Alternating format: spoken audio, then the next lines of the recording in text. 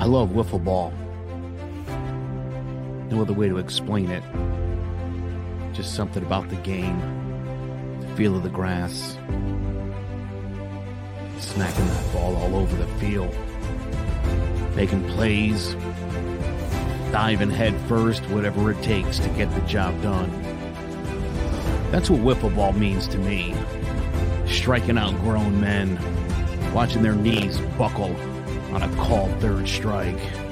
Sit out, bud. And then, of course, the home runs, the base hits, the big home runs at the big moments. That's a whiff of greatness. Join us all season long for the Joe Aguirre Story, a CMG podcast.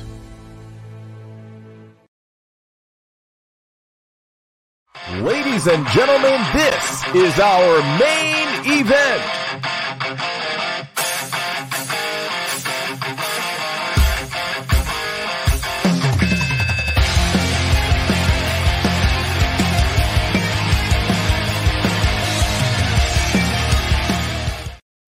Hello, ladies and gentlemen. Welcome to Throwing Jabs Combat Sports Podcast.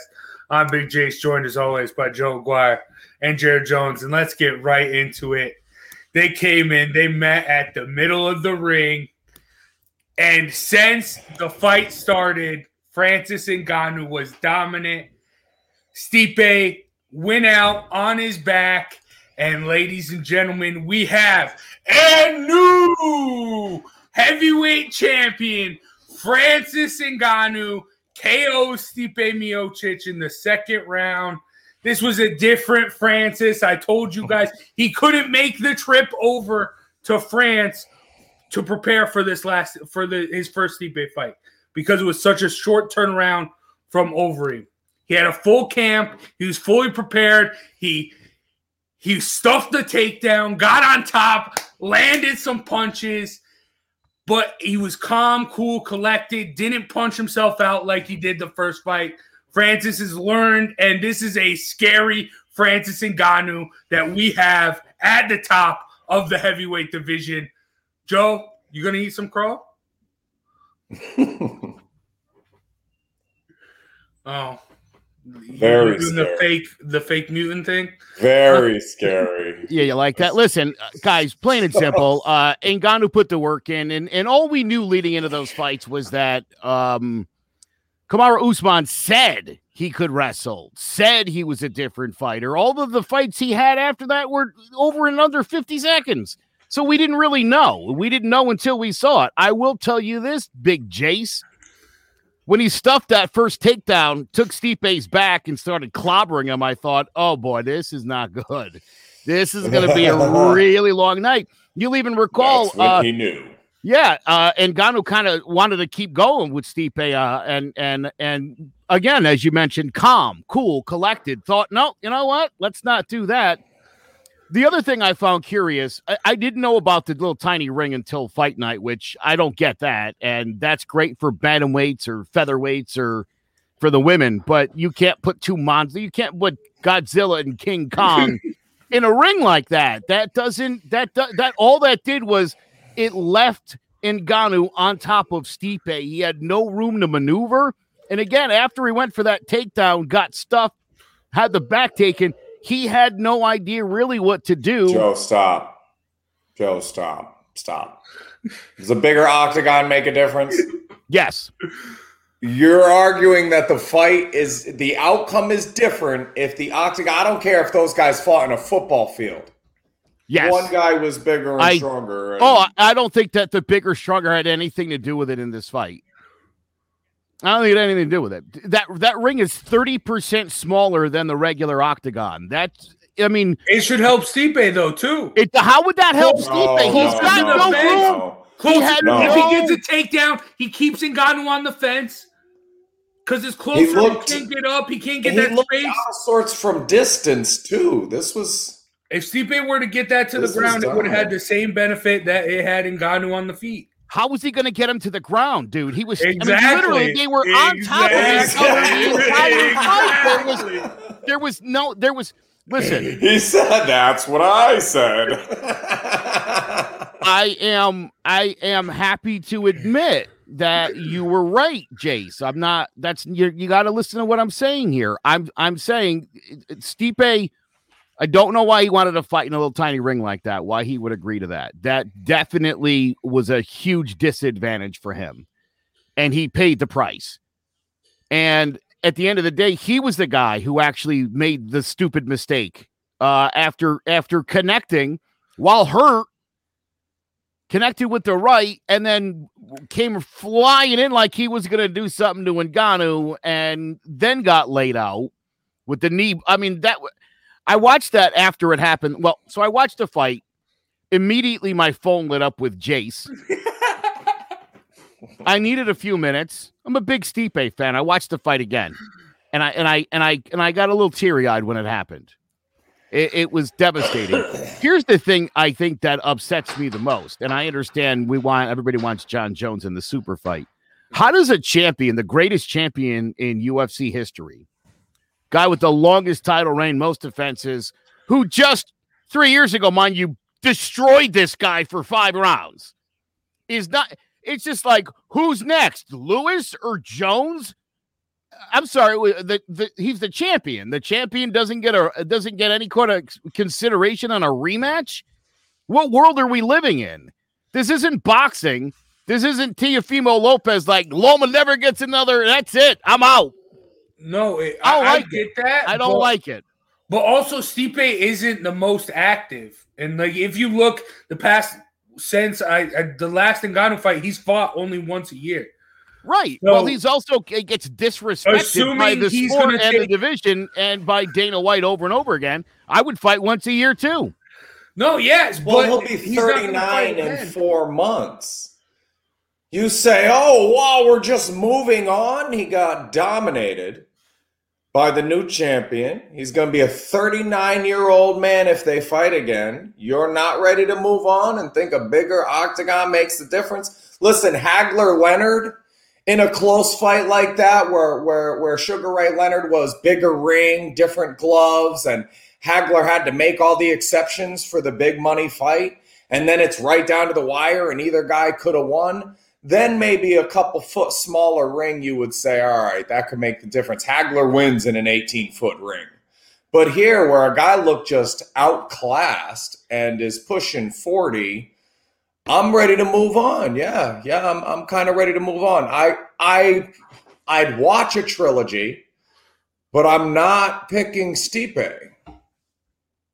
I mean, I don't think there's a lot of opportunities for him to win. I said I thought this could happen. You never know when that's going to happen, when a guy like Ngannou is going to make that jump or when a guy like Stipe is going to fall off. Katie Taylor's getting old, but I will pick her every time until she proves she's not the greatest female fighter on the planet. Well, listen, let's not go overboard. He stuffed one takedown. The fight ended early in the second round. I'm saying again, in a bigger ring, I don't think it ends as quickly as it does because Stipe's got more room to maneuver. Plain and simple. That's my whole argument. Quickly, but you can change the outcome of the fight with the size of the Jared and Jace, you guys know what's the thing I hate most about sports arguments, right? Last year, tell me why. Texas A&M and Florida, right? Texas A&M beat Florida at home, and everybody was like, "Well, if they played the game at the Swamp, Florida would have won." How do you know that? How do you know that? So here's my point. They fought in a big ring 3 years ago, and Stipe destroyed Ngannou. Destroyed him. Made him look like an amateur for 5 rounds. In a little tiny ring that favors a guy that does nothing but goes for the knockout punch. I'm not saying it doesn't favor him. Of course it favors Ngannou. I would love to see them run this thing back in 6-8 months in a bigger ring. If Ngannou can win it then, kudos to him. Stipe can go be a fireman or a paramedic or whatever he wants to be. He wants to be a crossing guard, that's fine. Ridiculous. He's the greatest champion in UFC history, and I think because he's just an everyman. Greatest heavyweight champion or greatest champion? You're going to argue this man's the greatest champion in UFC history too. I didn't say greatest champion. I said greatest heavyweight champion. No, you didn't. That's twice you said greatest champion. Did I? Let me take back. Yes. Did I? But, Maybe I did. but Maybe I did. But listen, at the end of the day, when we did our Mount Rushmores a few years ago, I believe he was on the list. So how all of a sudden is this guy completely disregarded? I'll remind all of you, you all left John Jones off your Mount Rushmore. And Stipe off mine. Stipe was on mine. I had a kid ask me what would happen in a fight between us. We need a new metaphor that other than phone booth, but I haven't come up with one yet. But I said a football field or a phone booth because I think you'd beat me up in a phone booth. You know, I wouldn't want to fight either one of you guys in a phone booth. In a football field, you guys would be in a lot of trouble. There's times where I think those things are going to make a difference and time where it won't. I think I told you the other day, Joe, I also had an old man walk up to me and, if I was 20, 30 years, 50 years younger, whatever the hell he said, nope. If we were both 7, I would have messed you up in the sandbox. And if we were both 70, I would kick your walker out from under you and knock you over. There is no age you could be, no size octagon we could fight in where you wouldn't get your ass kicked. If we had a time machine, I'll go 1 year at a time through and whoop your ass over and over again. There isn't a spot you could put me in where I'm going to lose. Football field or phone booth, and Ngannou beat Stipe that night. Who did you pick to win the fight? I don't remember. Stipe, I said this could happen. No, I mean, to be fair, one of us said this is a younger man fighting an older man, and if he's made the adjustments, he's the bigger, stronger man. And I could see him knocking Stipe out, but I think Stipe is more versatile, better fighter, and has more ways to win. Joe, you said Ngannou's come a long way. Everything Jay said. Listen, he certainly has, and I think that's good for the sport because. Again, we've complained about not only him, but Derek Lewis, and God forbid that should be the championship. Who would want to watch that disaster back again?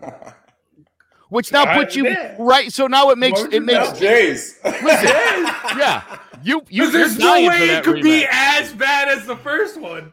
You can't get worse than that.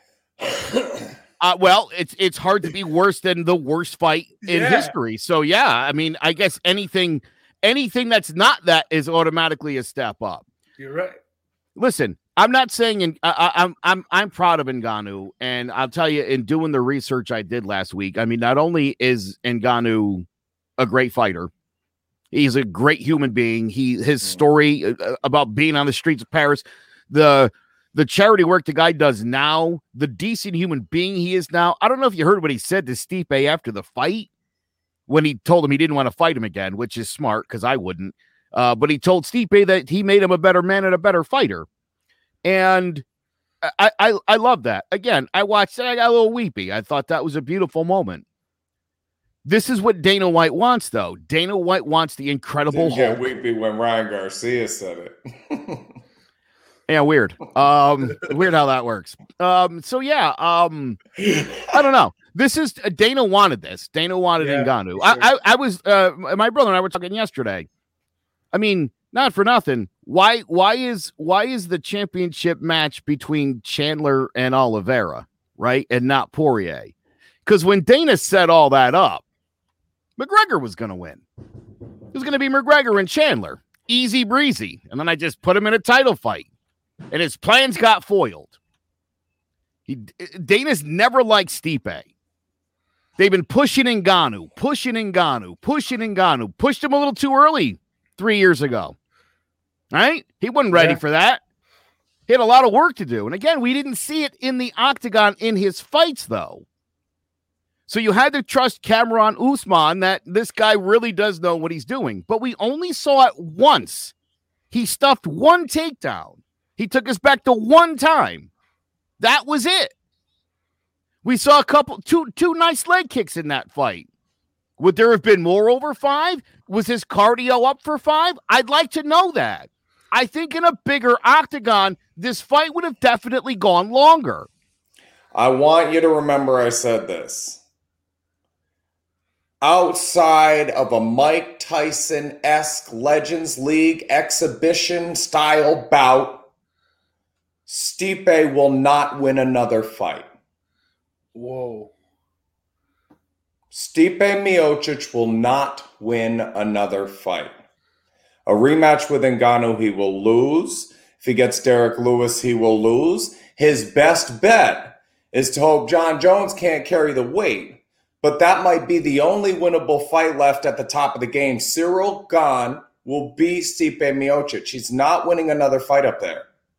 Not in that top five rank. If he dips down to 15, 20 and tries to get a win to supplement the losses he's going to string together here, Overeem will not win another fight. I disagree. Not at that level, and neither will Stipe. You're putting him. I mean, Overeem's been knocked out how many times? 18? Is that the? Yes. Oh yeah. Stipe's been knocked out 3, and also look at heavyweight. I mean, I brought up the history last time when I picked Ngannou, but look at the history of heavyweights. 40-year-olds do well. DC just won a championship at 40, so why can't Stipe? I mean, the oldest champion of all time, Randy Couture, won it. Really good point. I mean, dude, not for nothing. Stipe got up off the ground. These guys aren't a different beast. This isn't a different game. Sorry, Joe, but come on, guys. Randy Couture? Bro, we haven't grown up since that. What would happen? That's why I said Cyril Gane. What would Cyril Gane do to Randy Couture? Let me tell you why you're wrong. Let me tell you why you're wrong. Stipe in the first round, right? And Ngannou clipped him.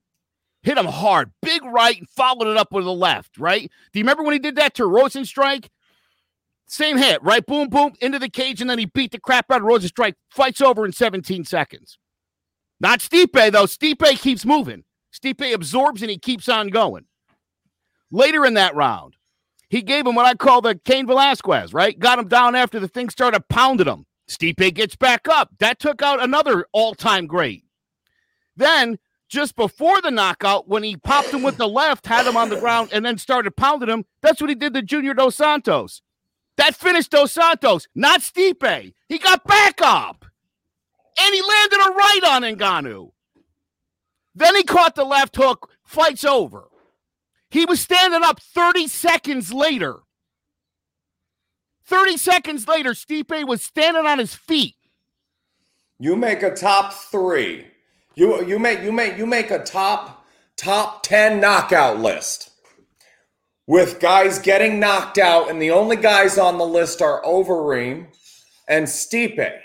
Where does the 3 times Stipe got knocked out land on your most hellacious knockout list compared to Overeem? Overeem's been stopped a bunch of times. All 3 of those, Struve, Cormier, these are, he bent him over, he folded him like a lawn chair. Yeah. Right. That's dude, Cormier was a knockout. You're going to come right, back. And Ngannou was a counter left. I mean, come on. At 38 years old, he's going to improve. He's going to go back to the gym. He's going to learn some new things. He's going to come back at 39, an improved fighter. I don't think he has to learn anything. I don't think there's nothing to learn. There's nothing to learn. Now that he knows what Ngannou can do, I would say, hey, I need to fight in a big boy ring and not this little baby, this little playpen. I'm not doing this nonsense again. I'll fight you in a big one. And again, I have no doubt. Listen, it's not like Stipe forgot how to fight. I mean, he got punched hard in the head. Again, Rosenstrike was done after that. That finished Rosenstrike. Stipe kept going. That couldn't have felt good, right? Got beat down some more. That finished off Velasquez. He still kept, I mean, he kept coming. Kept coming. Yeah, it's not like there's some deficiency in his game, dude. He took the best Ngannou had. It took 4 times. It took Ngannou's 4 best punches to take him out, and he still couldn't do it. Roy Jones Jr., one of the greatest boxers of all time, and when he got touched and started getting old and looked a little bit different, if I'd come on and said this guy will not win another relevant fight, I'd have caught backlash for it, but I'd have been right. Because he just kept losing and losing. It's a different dude. This looked like a different dude, and it was the way he reacted to the punches. It was the way he was. It wasn't the size of the ring. It was the man in it that looked a little different than I've ever seen him look before. It looked like he's kind of lost a step. I don't think he can take Lewis or Gane or a rematch with Ngannou. I don't think he can win at this level anymore. He's about to be 39 years old, and thank you, Stipe. Thank you. I do agree this was the passing of the guard, but I do still think Stipe has some fight in him. I still think he might be that gatekeeper to a title shot at this point. Look at you two agreeing on stuff. I'm not agreeing with that at all. Right at the end there, got all messed up. Gatekeeper, he's the champion of the world. He lost one fight to a guy who throws knockouts. That's it. That's it. He could be Francis' gatekeeper. It's not like Ngannou was doing what he did to Ngannou 3 years ago, where he literally dominated every minute of every single round. Because it wouldn't go that long. Because it didn't go that long. Because he put his ass to sleep. Yeah, and then you become the because doorman. they're standing in a phone booth. There's nowhere to go but into his fist or into the cage, which inevitably will lead back to his fist. All right. Let's move on. Hey, to be fair, I have to say, having been in all different size rings, it changes the schematics of the fight, and everybody can see that. But it changes the fighter too. This is hard to explain. My wife and I are looking at couches the other day, and there's a sectional that comes out on both sides, and I'm like, nah, I would never want to sit in the middle of that with those two on either side. I feel like I'm trapped in there. I don't want to sit there. It's going to change my experience of, even though I'm sitting and watching, and still, like, everything is the same except for the schematics of the territory. It changes your mindset and your game plan and all of these other things. To be fair to you, Joe, that would change a lot more than just the dimensions of the ring and those little parts we were able to see. It changes everything from the very beginning. And I bring up Leonard and Hagler because Leonard did that. I'm the big name. I'm the big money fight. We're going to fight in a huge ring with huge gloves. Yes. It makes a difference. That's best for me. Yeah. Yes, it's best for me. Again, to Stipe's credit, why would Stipe agree to that? That's what gets me. I mean, it's his own fault at the end of the day. Why would you agree to fight in a phone booth with a monster? That is crazy. From the second the fight started, I was like, oh my God, dude, this is bad. Like, there's nowhere to move. Do you remember in the first fight when Ngannou popped him one time and he grabbed him, he shot the legs quick, right? And he ran him across the entire ring. Yep. That move was not possible on Saturday night. That move did not exist. That was a big part of Stipe's ground game in the first fight. And that was completely eliminated. And I mean, obviously he knew that's coming in and he agreed to it. What was Stipe thinking? He must have, you had to think, if this guy can wrestle me a little bit, this smaller ring could be problematic. Or Jace, as you said, maybe he thought that would be to his advantage, the smaller ring. Just hold him up against the cage constantly. But I'd be curious to hear what Stipe explain this a little bit, what the mindset was going in, because that would determine a lot for me. But again, this idea that he's not a good fighter anymore, I think is a little premature. I didn't say not good, just not at that elite level. He can't compete at the top of the game at heavyweight in the UFC. Maybe at Bellator. You want to fight Bader and Machida? No one's going to Bellator. That's silly. He could knock both of those guys out. Stipe, I think, would be just as content to walk away from the sport completely. I mean, he hates Dana's guts. You remember when he beat Cormier, he wouldn't let Dana put the belt around his waist. And did that because of the perception that Dana wanted everyone else to beat him. He wanted everyone else to win the fight Stipe's been winning. And so eventually that has pissed Stipe off. And again, that idea that right after the fight, Dana was talking about a rematch of the worst fight in UFC history, which is insane. Or John Jones, who's never fought at heavyweight, apparently just gets to skip the line on Stipe. Again, I would like does Stipe think he deserves a rematch? Was Stipe overwhelmed by that? I'd like to hear what he has to say before we decide what's next for him in his career. I think this was just unfortunate. When you're fighting a guy like Ngannou or Rosenstrike or Derek Lewis, there is always the fear that's their game plan, that they're going to try to land that punch somewhere in that fight. I don't know that I call you a fighter when that's your game plan. I saw one stuff from Ngannou. I saw him take the back one time. Does that make him a great fighter? He's still the guy. He's still the guy that lives and dies by the knockout, as far as I can see. So I don't know. He doesn't seem like a complete enough fighter to me still to be considered the best in the world. He just doesn't. Okay, that's fair. But listen, I will admit this, Jace. From what I saw, it looks like he probably is. I would love to see him in the big ring with Stipe, and if he can do it again, then Stipe's all set. And then I'll send him to Bellator. It's just Vanish the Bellator or wherever you want him to go. Leota, if I got to pick, Virgil Ortiz's next fight would be Pacquiao. If I got to pick, Stipe fights John Jones, Cyril Gane fights Ngannou, and then if we end up with a Stipe Ngannou rematch, fine. But if I have my way, heavyweight tournament, those four guys, sorry, Derek Lewis, I left you out.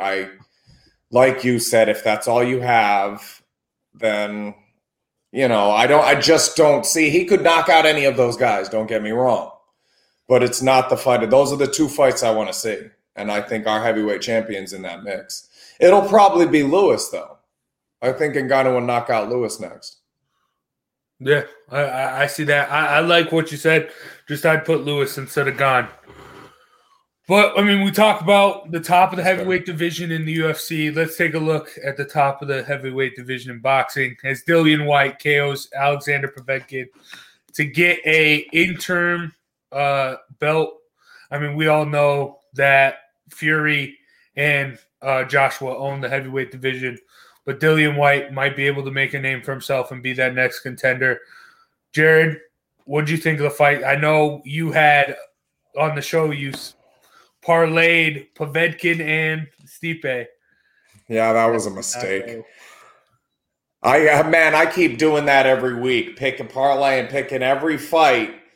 And then Peter Yan loses. Picking every fight, and then Povetkin, Stipe. That's the fourth main event I've had screw me out of over $100, and I'm betting like 5, 8, 12. That one in particular, $242, and my bet was 17. So that's what didn't come through on that Povetkin deal. But I don't like either one of those guys at the top of the division. I think we still have Joshua Fury Wilder at 1, 2, 3. I'm a big Alexander Usyk fan. I don't know if he's ready. If I'm picking, Dillian Whyte fights Andy Ruiz. He already beat Joe Parker. If you don't like him to fight, when I think he loses all three of those fights, is what I'm saying. Dillian Whyte, you look good, you're strong, you're the Derek Lewis of heavyweight boxing. Congratulations. I don't think you can beat those top three guys. Much like Derek Lewis, you're fourth, and I don't see any of those three guys falling to you. Yeah, Dillian Whyte's just been like a contender for 3 years. Obviously got knocked out by Joshua, and I think in his heart, obviously he thinks he can win that fight. Yeah, he's on the same level as Ruiz, and like you said, Jared, I think any of those three guys beats him. Even Deontay. That might be a nice fight for Deontay Wilder. Get the KO game back working. That might be a good fight for him. And if he's not mentally right, then maybe Dillian steals another one. And and puts himself in line to get either beat up by Joshua again, which would be a pretty good moneymaker, I bet, or, maybe he could lose to Tyson Fury. So the future looks bright for Dillian White. It'll mostly be him on his back looking up, but money's coming, baby. This is a good win for him. It was a good win for him. Cloudy, thanks. Yeah. Listen, he's a B-level guy in that division. There's the elites, and then he's right there with the rest of them. If he maybe gets, I like the Wilder fight. Me again, I'm thinking Wilder. This would be a good time for him to again get the knockout going again and feeling good about himself. And if it doesn't happen, then hey, Dillian White really sets himself up for a crack at the top, which again makes for a nice payday, if for nothing else. I like Dillian White a lot. I just feel like he is. It's the testing positive for weird stuff, the PEDs and all that stuff that really get me, because I think he's getting it in his own way. He's had a couple of bad tests. So I like him. I do hope he can get that all figured out, and maybe he can have a run at the top of the heavyweight division. But, I mean, right now, no. I'm a fan of PEDs. I can't wait to see Alexander Usyk get back in the ring. Yeah. That's the heavyweight I like up there is Usyk. Yeah, as that third or fourth. Yeah, not well, I mean, he's the skilled boxer. Dillian White's the big puncher, but this is the skilled boxer. Usyk, aside from Anthony Joshua, is probably the most skilled heavyweight in the division. Okay. Joe, what were you saying about PEDs? I'm a fan of PEDs. I think that more people should be on them, and they should be administered by doctors. And that, again, the idea that using steroids or performance-enhancing drugs is illegal is so stupid. I mean, again, steroids are administered for situations by medical professionals every day. I think if they had guys on actual cycles, all it allows you to do is work out more and get in better shape. I don't understand why it's illegal and frowned upon. It's because it's like a dirty, he's cheating. If everybody was doing it, everybody would be better and the fights would be more interesting. I don't have a problem with that. Guys hitting 75, 85 home runs. Great. That could become the norm. Get bigger and stronger. Dude, Jose Canseco talked about this. These guys are already injuring each other. You don't listen. It doesn't have to all be beefing up, but it's steroids simply helps you to recover, so that your workout game can be stronger and you can live in the gym. I don't understand why we don't want the gladiators to do that. It doesn't make any sense to me. Well, because they're human beings. It's okay for Godzilla and Kong because they wouldn't really exist. And Jared, when you get an ear infection, Godzilla after his ass whooping, dragging his tail back in to see his wife and his kids. When you get an ear infection, what do they give you? Q-tips. Prednisone is what they give you for your. Am I right? Or maybe I'm saying the wrong thing. It's a steroid. You get a steroid in your ear. Yeah. It makes your ear better. Well, that's why I sarcastically sipped my caffeine when you said that, because performance-enhancing drug is different for everybody. Number one, yeah. Lawrence Taylor's drug. Lawrence Taylor's preferred performance-enhancing drug in the 80s was simply cocaine. Cocaine. Two lines of coke was 3 sacks and a pick. Do it, whatever. I don't have a my dad used to say for workouts on the field, he did 50-yard lines. I didn't get that till I was older. 50-yard lines. Dude. I mean, right? But I'm not into that. I mean, because the drugs are going to get better, Joe. If you just say that's okay. Oh, I think they are better. You're going to have me showing up at the weigh-in hey, guys, $170, and then I'm going to come into the fight looking like Jace and be ready for my welterweight exhibition match. Yes, and then you'll be Anthony Rumble Johnson, the greatest middleweight of all time. Yeah, that's great. And then what's the difference between that and then I don't know, that's too gladiator-ish for me, man.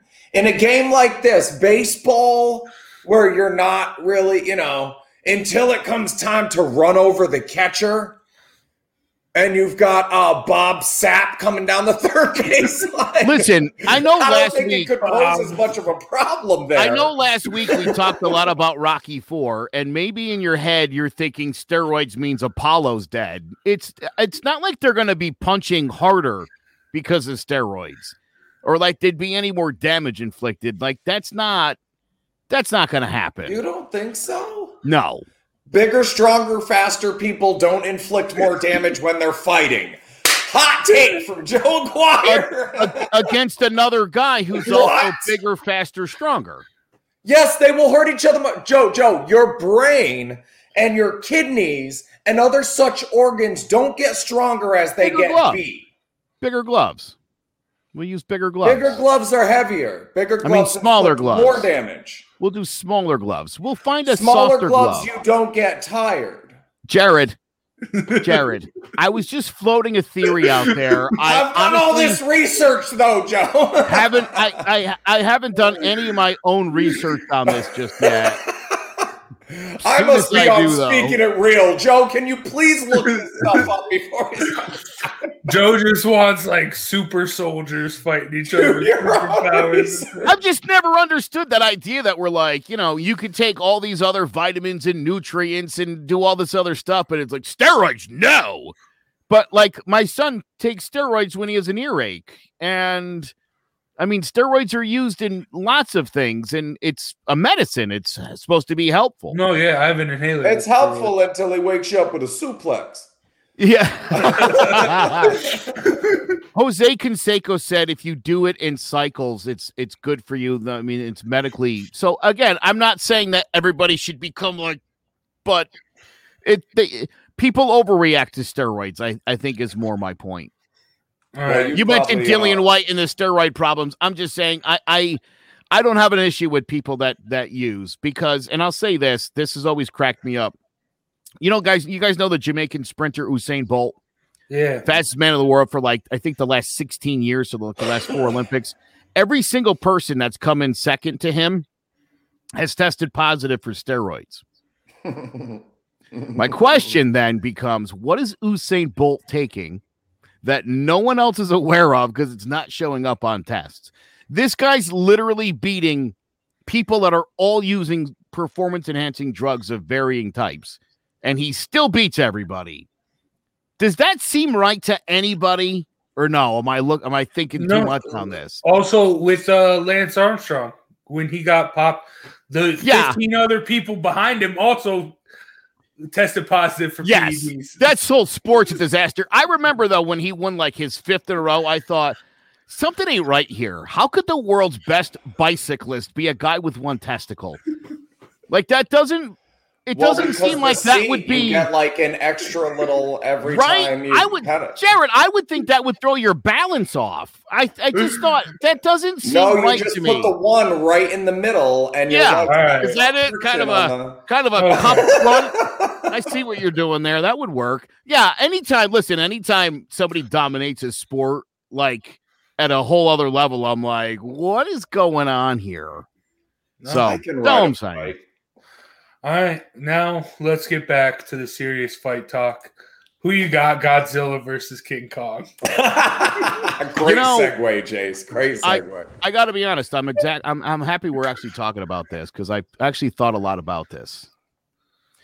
The undefeated Godzilla's got the spikes on his back, razor sharp teeth and claws, a sharp tail. He breathes radioactive fire from his mouth. The guy's like a highlight reel. He does a lot of damage when he's on a rampage, but he does have the typical shortcoming of most T-Rexes, very short reach. Now, Godzilla usually comes right out of the gate, does most of his damage, but he does tend to slow down as the fight wears on. Meanwhile, the veteran King Kong, very one-dimensional. He's big and strong, but he's a stand-up fighter. He's not going to take you to the ground. Occasionally, he'll take somebody up the side of a building while he's holding it in his hand, but power in both hands, though. He does lack the tactical ability to set up the shots. He does swing very wildly at times, kind of like an ape. Lots of overhooks, lots of hooks, overhands. Doesn't use the jab to set any of this up. So he tends to take a lot of damage in his fights. I expect this to be a long, drawn-out battle, maybe in the 2.5-hour range. But in the end, Godzilla is too much for Kong. And you guys know I don't pick anybody who comes at it one-dimensional. I got Godzilla for the win. Jared, do you agree? With the, we picked a fight a couple weeks ago where everything you said was right, but then the other guy. Listen, and the first I'm thinking about this, I'm like, well, those short arms and stuff, it's King Kong. It's got to be King Kong. And then I start doing the research. I'm like, he can't really touch the guy without messing himself up. And he breathing fire and stuff. Like, I don't know. Maybe this is Godzilla. And I'm thinking, and I also spent a lot of time thinking about this. And what I come up with is only one of them's going to throw or shoot or think on that level. We are the top of the food chain. And we're the top of the food chain because of our claws and our big scary teeth. Look at our teeth. No. We're at the top of the food chain because we can outthink every other animal. I'm taking the one with the smarts. I'm taking the one that's closer to the top of the food chain and expecting him to find a way to win. Give me King Kong. Yeah, I'm with Jared here. I'm going King Kong closer to man. Yeah, he does have that reach. I mean, obviously the fire breath is scary. But King Kong just ripping buildings off, hitting people, utilizing his mind. Godzilla don't got no mind. Godzilla's a monster war machine. He's like programmed. He also breathes radioactive fire, just so we're clear.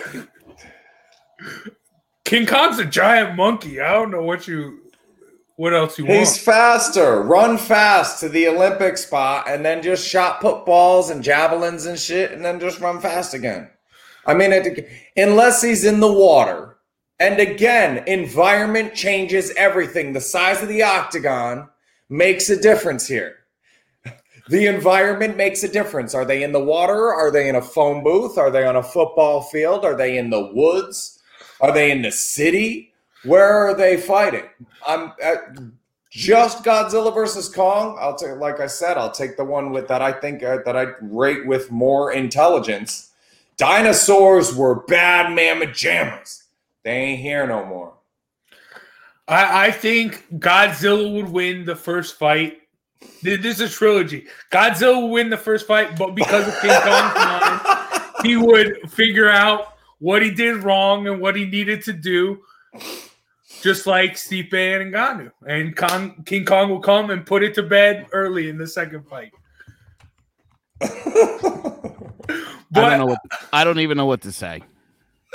No, I actually watched the movie yesterday. It's actually a pretty good movie. So if you guys have the chance, check it out. By the looks of it, though, Godzilla's 54. He's 67 years old. This might be the last hurrah for him. I don't know about a trilogy, Jace. All right. Okay. Enough funny business. Let's get into real fights.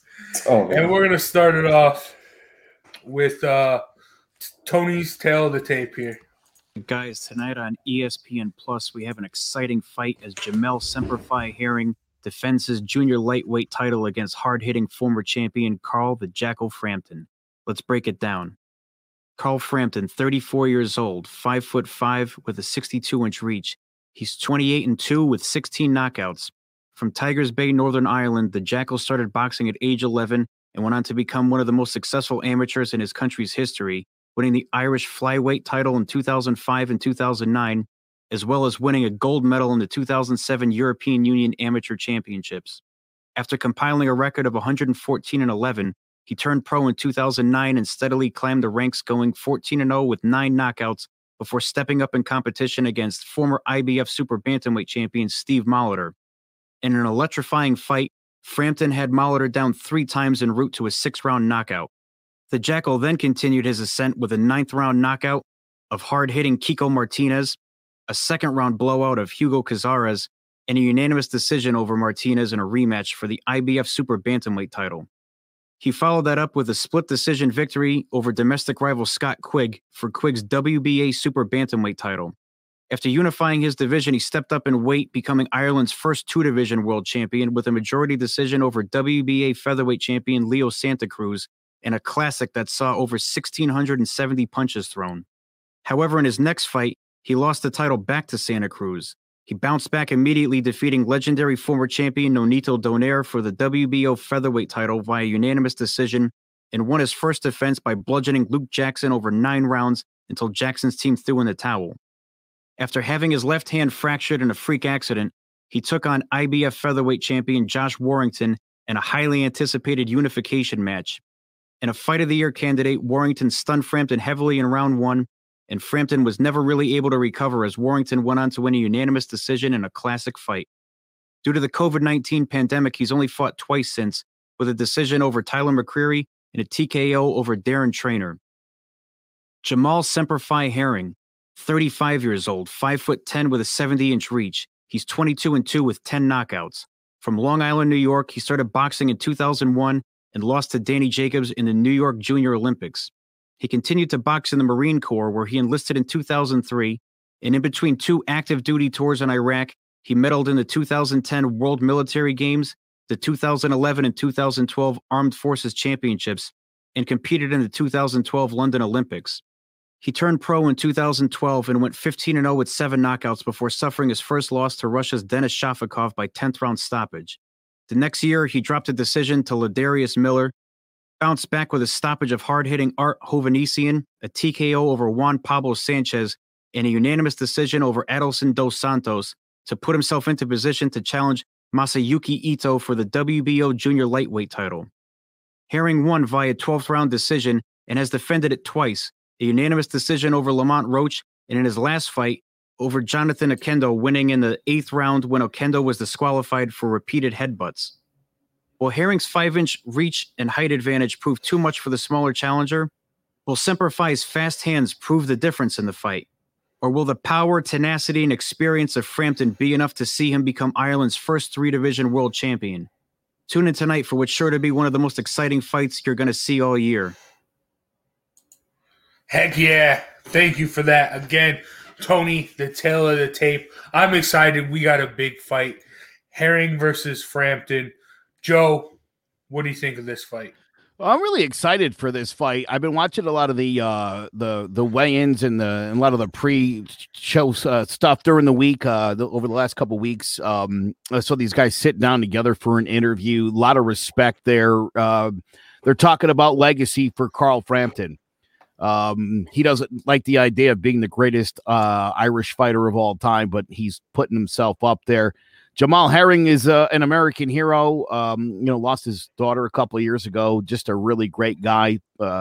Somebody that people really like, Jamal Herring. And it's funny, I saw Frampton kind of talking a little bit of smack, to the cameras. When he's with Herring, it's nothing but respect. And I like that. It's easy, I think, nowadays to sort of sink into the mud, but what's there to be gained by, talking trash to an American Marine? This is the biggest fight of Herring's life. If he wins this, he's on his way to superstardom, I think. Frampton's talked about possibly retiring if he wins this fight. He's had a great career. He's been a great champion, first 3-time champion Irishman. So, going to be a great fight. These two guys can bang with the best of them. I'm really looking forward to the fight. I love Herring. I unfortunately think Frampton is going to be too much. I think he stops him by the 10th. Good. I don't see a stoppage. I think it goes the distance. I also like Frampton. I'm a little befuddled that Herring is the betting favorite. I think he's had less impressive competition. His losses are to lesser guys. I don't understand why Frampton wouldn't be favored here. That surprises me a bit. But I'm taking Frampton all day, and I think it goes the distance.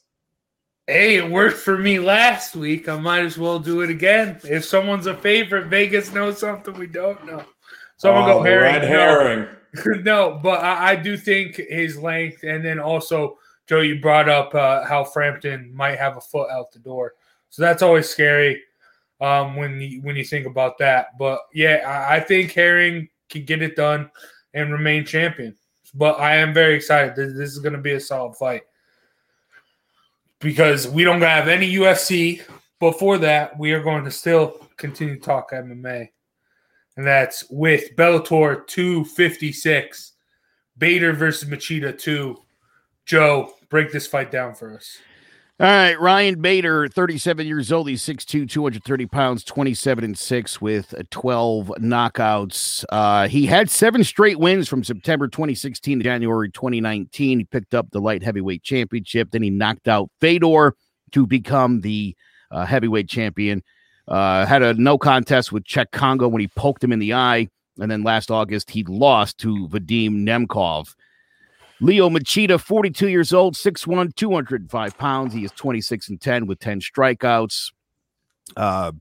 He had won 4 in a row, then lost 2 straight. His last win was a really good one, the fight with Chael Sonnen with the flying knees and punches where he barraged him for the loss. And so that's where we are, Bellator 256. Who you taking, Joe? I'm going to have to take Bader here. Yeah, I don't know. I just feel like, I don't know. This one's tough. I'm taking Bader. Yeah, it's Bellator, dude. Like, I wanna, like, as I'm looking through like these guys' resumes, it's amazing to see the names on here. Machida's 3rd fight was against Rich Franklin. His 6th was against BJ Penn. Tito Ortiz in his 13th fight. Rashard Evans in his 15th. I mean, you look at their resume: Couture, Jackson, John Jones, Dan Henderson. I mean, it's Machida's fought everybody. He did lose in 2012, the first fight, obviously, against Bader. So, for him, it's a revenge match, but I don't know, man. Just something about Ryan Bader. I think he's going to win again.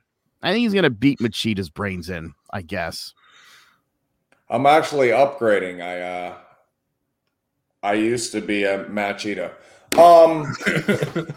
I couldn't care less about this fight. These guys are a combined 80 years old in just a few weeks here. And Joe, the best part of this fight is what you just said, the who's who lineup. When you look through who these guys have fought, oh my God. It is impressive. But you need to open for Mike Tyson's next fight in the Legends League, because that's where you guys are. Not that Stipe Miocic isn't 2 years older than Ryan Bader, but still, these guys are old. Yeah, they're very. I mean, dude, again, like you look at their resumes, though. I mean, both guys have lost to John Jones and to Tito Ortiz. They've both lost to Quentin Jackson. They both lost to Rashard. No, he beat Rashard Evans. He lost to him. Impressive. Ovince St. Preux. He's got like quite the I guess the win over Fedor. That even though what's Fedor about 50, still really cool as well. He is. I will say this about Ryan Bader. I just saw this. He is the number 7 pound for pound fighter in the world, according to MMA Junkie. So if you consider them a credible source, they've got Bader up there with the big boys. He was the former champ. They must be actual junkies. Hey, Bader was These are guys just sitting over there getting all cracked up, like, "Hey, Jay said Megan Anderson, man, let's ride with him." No, Bader is probably the best Bellator has as far as fighters go. Could we agree on that, though? Yes, double champ. I agree on that. I think Bader gets it done pretty easily. Machida's just too old, man. Jordan Newman. I'm just kidding. I mean, Ryan Bader though, isn't it tough when you're Bellator? And I mean, again, dude, like you're, at any given time, who's your big attraction? Like somebody that UFC doesn't want. That's what I'm saying. It's like, dude, can you imagine? Here's what I said. My brother and I were talking about this fight a little bit yesterday and laughing about it. I said, can you imagine like game 1 of the World Series if they were to pick just the best pitcher at AAA without any thought about who it was? Maybe it's some stud 22-year-old kid. Maybe it's a guy who's like 38 and couldn't hack it in the big leagues anymore. That guy starting game 1 of the World Series? What? No, he's not. It would really matter, wouldn't it? So you get most of these guys in Bellator. I mean, their names because mostly of who they lost to. Yeah. And so, it's like, hey, this guy lost to a bunch of great fighters, and so did him. You want to watch them Friday night? Nah, I don't know. Maybe. I saw a fight yesterday. Oh, man. Goody, G-U-D-D-E was the guy's last name. It happened yesterday. If you can find it, it's worth a watch. This guy was 6'7", 170 pounds. What the hell? And had the fiercest mullet with a perm flowing. And when he got hit, he wasn't handling it very well at 6'7", 170, if you can imagine. This was hilarious. This isn't good. My wife and my kid are in it. We're watching the fights. We're laughing. And I stopped and went, this is Scrub Scrap's business plan here. These are some of the least skilled guys we've had on our television in the last few months, and the most entertaining fight we've seen together. Not huge fight fans, but when this guy got in there and to look like one of those wacky arm inflatable air guys, and his mullet's flapping around in the wind as he's getting hit. I mean, it was just so entertaining. You don't need this really high skill level to be entertaining, and sometimes the opposite's true. Mayweather didn't entertain a lot of people at the end of his career. You had to appreciate the art because my wife's not going to sit there for 45 minutes and laugh about him staying away from Maidana. It's not as entertaining, especially to the, average fight fan. Yeah, I get that. And Jared, you brought up Scrub Scraps. So let's end the show like we always do and hit us with that flurry. This week's flurry is part 2 of our Scrub Scraps Spotlight segment. And this week we're bringing on a good friend of mine, Alex Prue. How's it going, Alex? I'm doing well, man. I'm doing well. Can y'all hear me all right? Yep. Yeah, perfect. Sounds good. Thanks for having me on. Yeah, I hate to cut you off, but first of all, I'm a longtime fan. Joe, I think, you're right about a lot of things, and you have an excellent radio voice. However, I think the only fight you've ever actually called that is going to be correct is the King Kong and Godzilla fight. So that's basically what I had for that. And there's a bunch of stuff we can go on with Stipe, but maybe that's for in the future. I'm a big fan. Again, it's just a friendly little jab towards you. So yeah, Jay, what's up, buddy? Doing good, brother. Doing good. AJ and I actually met, I want to say about 15 years ago. About that, yeah. I was working with his older brother at Scrub Scraps, and he'd had a couple fights, and he's not the most coordinated or athletic individual, but neither most of the people at Scrub Scraps is somebody I was working with. And he walks up to me one day after a set, and he says, "Hey, my little brother wants to fight you at Scrub Scraps." And I laughed. I was 16, I think, at the time. Little brother. Yeah. And then he showed up to the Scrub Scrap before the one we fought. Yeah. And I met him, shook his hand, pulled out the pad, started doing some pad work, and went, "Oh, this is one of those never underestimate your opponent type of situations, And Stipe lost. easily one of my toughest opponents. AJ. Which I respect that. One you know, of my that's opponents. by far probably one of the greatest compliments I've had, you know, in any sports career I've tried to pursue. So that's really, you know, that means a lot, man. That was a tough fight for me too, you know, and I lost it. But that was, you know, there was a bunch of different reasons for that. We can get into that later, but any other questions? Yeah. What's your favorite memory from Scrub Scrubs? Man, I would have to say it's that. I mean, it's the camaraderie after all the fights are done and everyone talks, and the fact that you don't know any of the real spectators if you're a fighter or if you are a spectator yourself. Maybe you know a few, you're in your own group, but afterwards you meet everyone and everyone talks, and it's that's probably the number one, I guess, aside from watching my friend who passed fight. You know, he fought Colin Hall, Sean Rockwell, and that was really fun, you know, and yeah. Yeah, well, and having that, you know, I've got a couple of those that I have videos of to look back on, and it's nice to have been a part of something with those guys. I remember how close you guys were, and how hard he fought. It was an interesting fight, you know. Yeah, that was a knockdown, drag-out fight for sure. It was good. Joe, you got a question for AJ? I don't. I'm still absorbing that initial jab to the face that he threw. Just the recovery. Before the show, he was like, "I'm a fan of the podcast." I was like, "Oh, I'm glad to hear that." And then he came on again. He said it again. I was like, "That's great." Then he goes like, "Boom." Yeah, I was always really punch up, you know. Yeah, fair enough. I could answer your questions about if I were to fight Stipe. You know, if I were to be in Ngannou's shoes. Well, you know, I'd like to ask you, because you actually said beforehand, and I am curious actually your thoughts. You said that you thought that Ngannou was going to win with a second round knockout. What were your thoughts there? The reason I thought it is because of well, let's talk about Ngannou first. First of all, he's a younger fighter, very he's not stuck in any ways that are bad. Like, he doesn't have a lot of bad habits, to my knowledge. And if I was his coach, I'd be like, listen, you're a fresh brain. Let's teach you everything.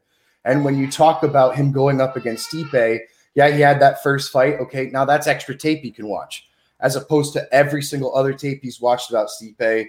That's something that was in Ngannou's favor in the beginning for me. Second is age. Third is obviously physique, which isn't that big. But then I guess, and let's talk about Stipe. So Stipe, you know, he's probably one of the greatest fighters. I don't want to put him in any certain category, but I just want to put him in there as one of the greats, and we can all respect that.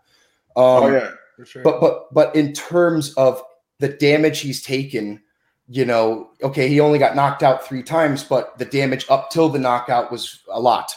All of that is a lot. His eyes aren't that good. Back to you, Joe, saying why would he take a fight? You know, this is kind of a joke, but why would he take a fight in a smaller ring? Well, motherfucker, he can't see. So, you know, maybe get a little closer to the guy, right? Because he can't see. So there's a couple different things there, you know, and I mean, there is something to be said, you know, about Ngannou. But again, I thought Stipe would have handled it better. But you know, what is it? You know, what are you going to do? So let me ask you this then, you know, again, because we talk a lot about the psychological element, and I mean, especially when it comes to scraps and the importance of that. So I guess my thought was, with going into fight 2, the psychological effect of this guy beat you pillar to post for 5 rounds when the UFC was pushing you to be the big challenger, pillar to post. And I thought, psychologically, Alex, is that hard to get over in a rematch? It is, you know, because if I were to put myself back when the first time I fought Jay, I was roughly around the same size as him, but he has much more experience. However, he's taken damage. He's older, and I'm a sponge to my knowledge. He might be set in his ways. There might, you know, there's a lot to be said, you know, about a younger person who goes up against an older, experienced person, you know, especially like you were saying, you know, if it was a bigger ring, why wouldn't Stipe then use the bigger ring to stuff the takedowns? And then you had said, or to go for more takedowns. I think you had said also that why wouldn't, or that Ngannou's ground game is garbage. And it's like, well, that's also something to be said that this can be improved upon within 4 years since I think the last time you fought him, right? You know, Yep. so yeah, but yeah, man. Well, and with all due respect, I mean, what you're trying to say, like, just to piggyback off of it, if we did fight again, the odds would be all messed up. Yeah, or even if I was in your whoever's same got weight you class, a plus anything, I would be nervous. I have no trouble believing you could be me today. Yeah, Whereas that was a really difficult vice versa. message a very difficult mission. Yeah, When we fought, you know, like you said, things changed. it was so and long mileage and the experience, and it's a totally different different monster today. it is. And that's kind of what I wanted to tell, you know, you guys, you know, like, or particularly Joe. Again, I'm one of your biggest fans, guy. I love how you are kind of the antagonist of the group, and you are not antagonist, but that's how I see it. Yeah, I am. You know, and I love it. That's a fair assumption. You know, That's fair. Time makes everything, you know. You look at any great fighter, time will break them down more than anything else. Or, I mean, besides maybe drug and alcohol addiction, you know, of course. Father Time's undefeated. But yeah, you know, so to hear someone like you say, you know, that Stipe was going to win this, I was like, this is a tough one, guy. You got to understand, you know, it'd be like you stepping into the ring to somebody. And even though you have a bunch of experience, you know, you might have some creaks in your back. Your eyes are fucked, you know. But anyways, any more questions, boys? Yeah, for somebody that's kind of just getting involved with combat sports, what do you think is the most applicable part to the rest of your life? What did you take from Scrub Scraps or your experience training that you were then able to apply to your everyday life that really didn't have to do with combat? The ability to take a situation that you would call fear, you know, and respond to it in fear, and then take that and use it, you know, to the best of your ability, you know, and overcome that. I think that I was very much in my shell as a young kid. And then when I fought you, that was huge for me because I dropped out of high school. And, you know, I was kind of, in my mind, a bit of a loser, you know, and when I had accomplished that, you know, be it a small accomplishment in a boxing career, it was big to me, you know, and that's a big thing I think that Scrub Scraps has to offer for anyone. You know, you could break a lot of walls down, whether it's social, fear, you know, whatever it is. And that's huge. That's something I'll always have. I'll remember, you know. It's a great answer, brother. Well, you know, I love, I mean, again, in talking to so many guys from Scrub Scraps, I mean, everybody talks about the camaraderie and the support. And, you know, I know, you know, I don't know what brought you to Scrub Scraps in the first place, but just in talking to people, and if you could share or don't, if you want, you know, they just sort of talk about kind of showing up and, you know, being quiet for months, not sharing anything, just kind of feeling, and you start to feel the love and support around you, and you get into that comfort zone. Do you want to talk a little bit about sort of how that process worked? Yeah. So for me, I mean, I'm a social person, you know, I didn't have any problem kind of getting to know the fellow scrappers or any of the fans or anything like that. But then again, it was because of my brother. You know, my brother is around Jay's age and they go way back. So that's how I got kind of into that. So yeah, that's kind of the short answer. You know, it was really my brother who got me into it. And I feel like that's, you know, I mean, anyone can show up, but it's a bit hard right now to get Scrub Scraps on the map, of course, because of, you know, the fact that it's not open and running now. But even back then, it's kind of, you know, we didn't want toxic people in there, you know, who were going to be really aggressive, or, you know, if you showed up and you got really drunk before the fight, we might let you fight, but it's like, we're not going to invite you to really come back, you know, and that's, I don't know. I hate to answer your question. It's my brother who got me into it. Yeah. I hate to get, I hope you don't mind, I should say, me getting a little personal here. I'm open as a book, man. I'm down for anything. Joe, I think the answer to your question in this particular situation is that life happened.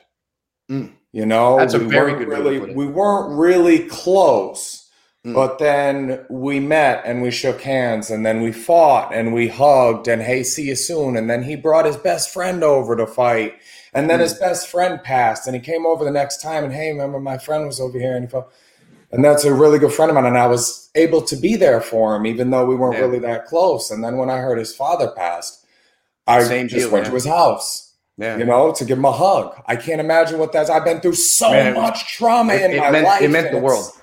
It meant the world to anyone who did that. Imagine what you're going through right now, brother. And it's so like these life things happen, and just being in the same proximity together, man. We were gonna go through those things together. And that's how I think most people get close when they're not deliberately sitting right next to each other trying to get close. You're just in proximity and life happens. That's one of the beautiful things about Scrub Scraps. I don't have to talk to you about nothing. I'll just wrap your wrists up and we'll, walk together and we'll just be near each other and change his lives. It's not necessarily about a competition or about the sport even. It's just about, let's see who you are and maybe we can grow you as a person. Instead of necessarily let's get you to fight, and get you a rank on the card here and get you a main, it's none of that really when you start. If you want that, it's available, but it's mainly it's about family really, and just about knowing that there's a gym out there, and loosely termed, that you can go to that's going to treat you as if it's your mom when you have dinner with them. It's a cool thing. That's a good segue to my last question here. If you could go back and remove our experience, Scrub Scraps, the fight game from your life, how are you a different person? Oh, wow. That's, I mean, if I'm going to be completely honest, me as an individual, to answer that question, I would probably be more violent and potentially in a lot of trouble, and I might not be here doing this interview with y'all. So that this is something that, again, it's not, this is important. I think Scrub Scraps is a very important thing, and it's necessary for young guys out there, or young girls out there who want to fucking meet up with somebody, and get apart to be a family. And then if you want to push yourself, mentally or physically, we're there for you, and that's important. Love it. Good answer, brother. Yeah, we don't curse on here, right? Sorry about we that. do now. We do now. I wasn't. My bad. I try not. No, you know what? It's funny. I've been helping Jared, with the relaunching of Scrub Scraps, and I did a series of interviews with all the people on the board, and everyone's obviously been involved in some capacity or another. 7 interviews, I think I did, Jared. All 7, I mean, left me in absolute tears. To hear, even people who weren't directly involved in it, but sort of even on the peripheral, just to hear them talk about the difference it makes in people's lives and the impact, years later. You were just talking about, what your life would have been like without it. And to hear everybody talk about what their life would have been like without Scrub Scraps, it's emotional. So your swearing was certainly cool. No sweat there. Man. I've always told my kids, man, when you're being real and raw, like whatever comes out of your mouth comes out of your mouth. That's emotion, and I love that. But I'm glad you're here with us today. I'm glad you found Scrub Scraps. My last thing to you would be look into that camera, and if there was somebody right now, what would you say to them to convince them to go check out Scrub Scraps? Man, I would say, when you're in your darkest time, or even in, when you have some light going on, it's always darkest before dawn, and this could be your dawn. Potentially, this could be your rehab. This could be your out to becoming something better than what you maybe think you are. I don't want to say that you're a bad person, but that's it. Should be thought that way. Cool. Any questions, you big Jace? Got any questions for the potential next champion of Scrub Scraps, heavyweight champ coming up here, boys? We got Dom, and we've got a lot to talk about. We could have me on another time, but any questions for me, bud? Oh my God. I got you. Alex, can I be in your corner? I want to be your corner guy. You want to be my corner guy? With you calling the Godzilla and King Kong, if you keep it up like that, then yeah. With this Stipe and Ngannou, I don't know if I can have you in there, but Oh, that's great. But my question is, I mean, you talk about how you win in the ring with Jared. How is that facing off with him like strengthened your friendship with him? Okay, so basically I met Jay, he was living in the trailer by the Scrub Scraps property, I believe, when I first was introduced to him, and it might have not been his proudest of days. I don't think I think he was still kind of going in and out of jail. I think I met you in Willimantic too before that, and I had been kind of a viewer a bit on Scrub Scraps, and then went there, and then we fought, and yeah, I mean, from then it's literally been night and day. It's almost like meeting, I don't want to sound weird, but like, kind of like the love of your life. It's that kind of feeling where it's like, you're going to bond with that person forever. It's like they're your brother now. It's not, you're not in love with them, but I mean, it's that kind of feeling that someone could, if they've never met a brother or a sister that's a stranger, they would be like, oh, it's kind of like falling in love. That excitement of being like, wow, we did this together and now we're going to fucking be friends, for a long time. I'm sure Jay, feels the same for almost anyone who's fought or anyone who's come in. It unites you in a way that you've never been united with somebody. You asked about a fight, whether Joe, I think you said once you've been in 3 fights. Those are some of your starkest memories because of the way that it affects your brain when you're in that situation. That's where the magic happens.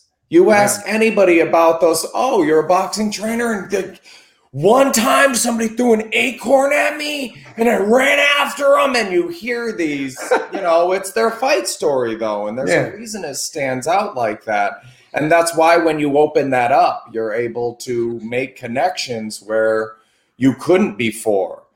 Like he just said, break down as barriers. Weird as that might sound, I had love there. This was a complete stranger that I stood in a ring for 8 minutes and bared heart and sweat and tears and everything I am capable of. When your power starts blinking in a video game, there's a left hook. I can bring you to the fight with AJ and show you the left hook where when it landed in his body, I wanted it to take everything out of him because I knew that it took everything. That third punch coming out, and there was just backing up like, please don't jump on me. There's nothing left. Knowing that guy's got nothing left and I've got nothing left. And we all left it right here, and we've known each other for 8 fucking minutes. Excuse my language. Yeah. And there's love there. You finish up. It's and amazing. You hold that other person, and it's like, oh my God. I just put everything I had out here. And there's 100 people cheering. And what did we just do, dude? We just did it. There was magic here. It's combat. It's combat that brought you together. And it's almost like, not to cut you off, but it's like, you might know people who are in the military and they have that brotherhood of being in the military. And especially those folks who have been overseas and in combat. That's that kind of, it's like you're a stranger or you've been training for a while with this guy, but maybe you don't like him. And now all of a sudden you're getting shot at by the enemy. You become instantly, there's no more question that they are immediately your brother or your sister forever. They're your family. That's a really good example. And you don't, it doesn't always happen like that. I think the best reference my wife probably has is nursing school, where there were nurses that she was in nursing school with while watching this girl and that girl fall off and fail and not be able to do it. And there were like 4 or 5 of them that just kind of grafted together and we're going to finish this thing. And there's nobody, you can't force that connection. No. I've said before, you have to volunteer to step into it.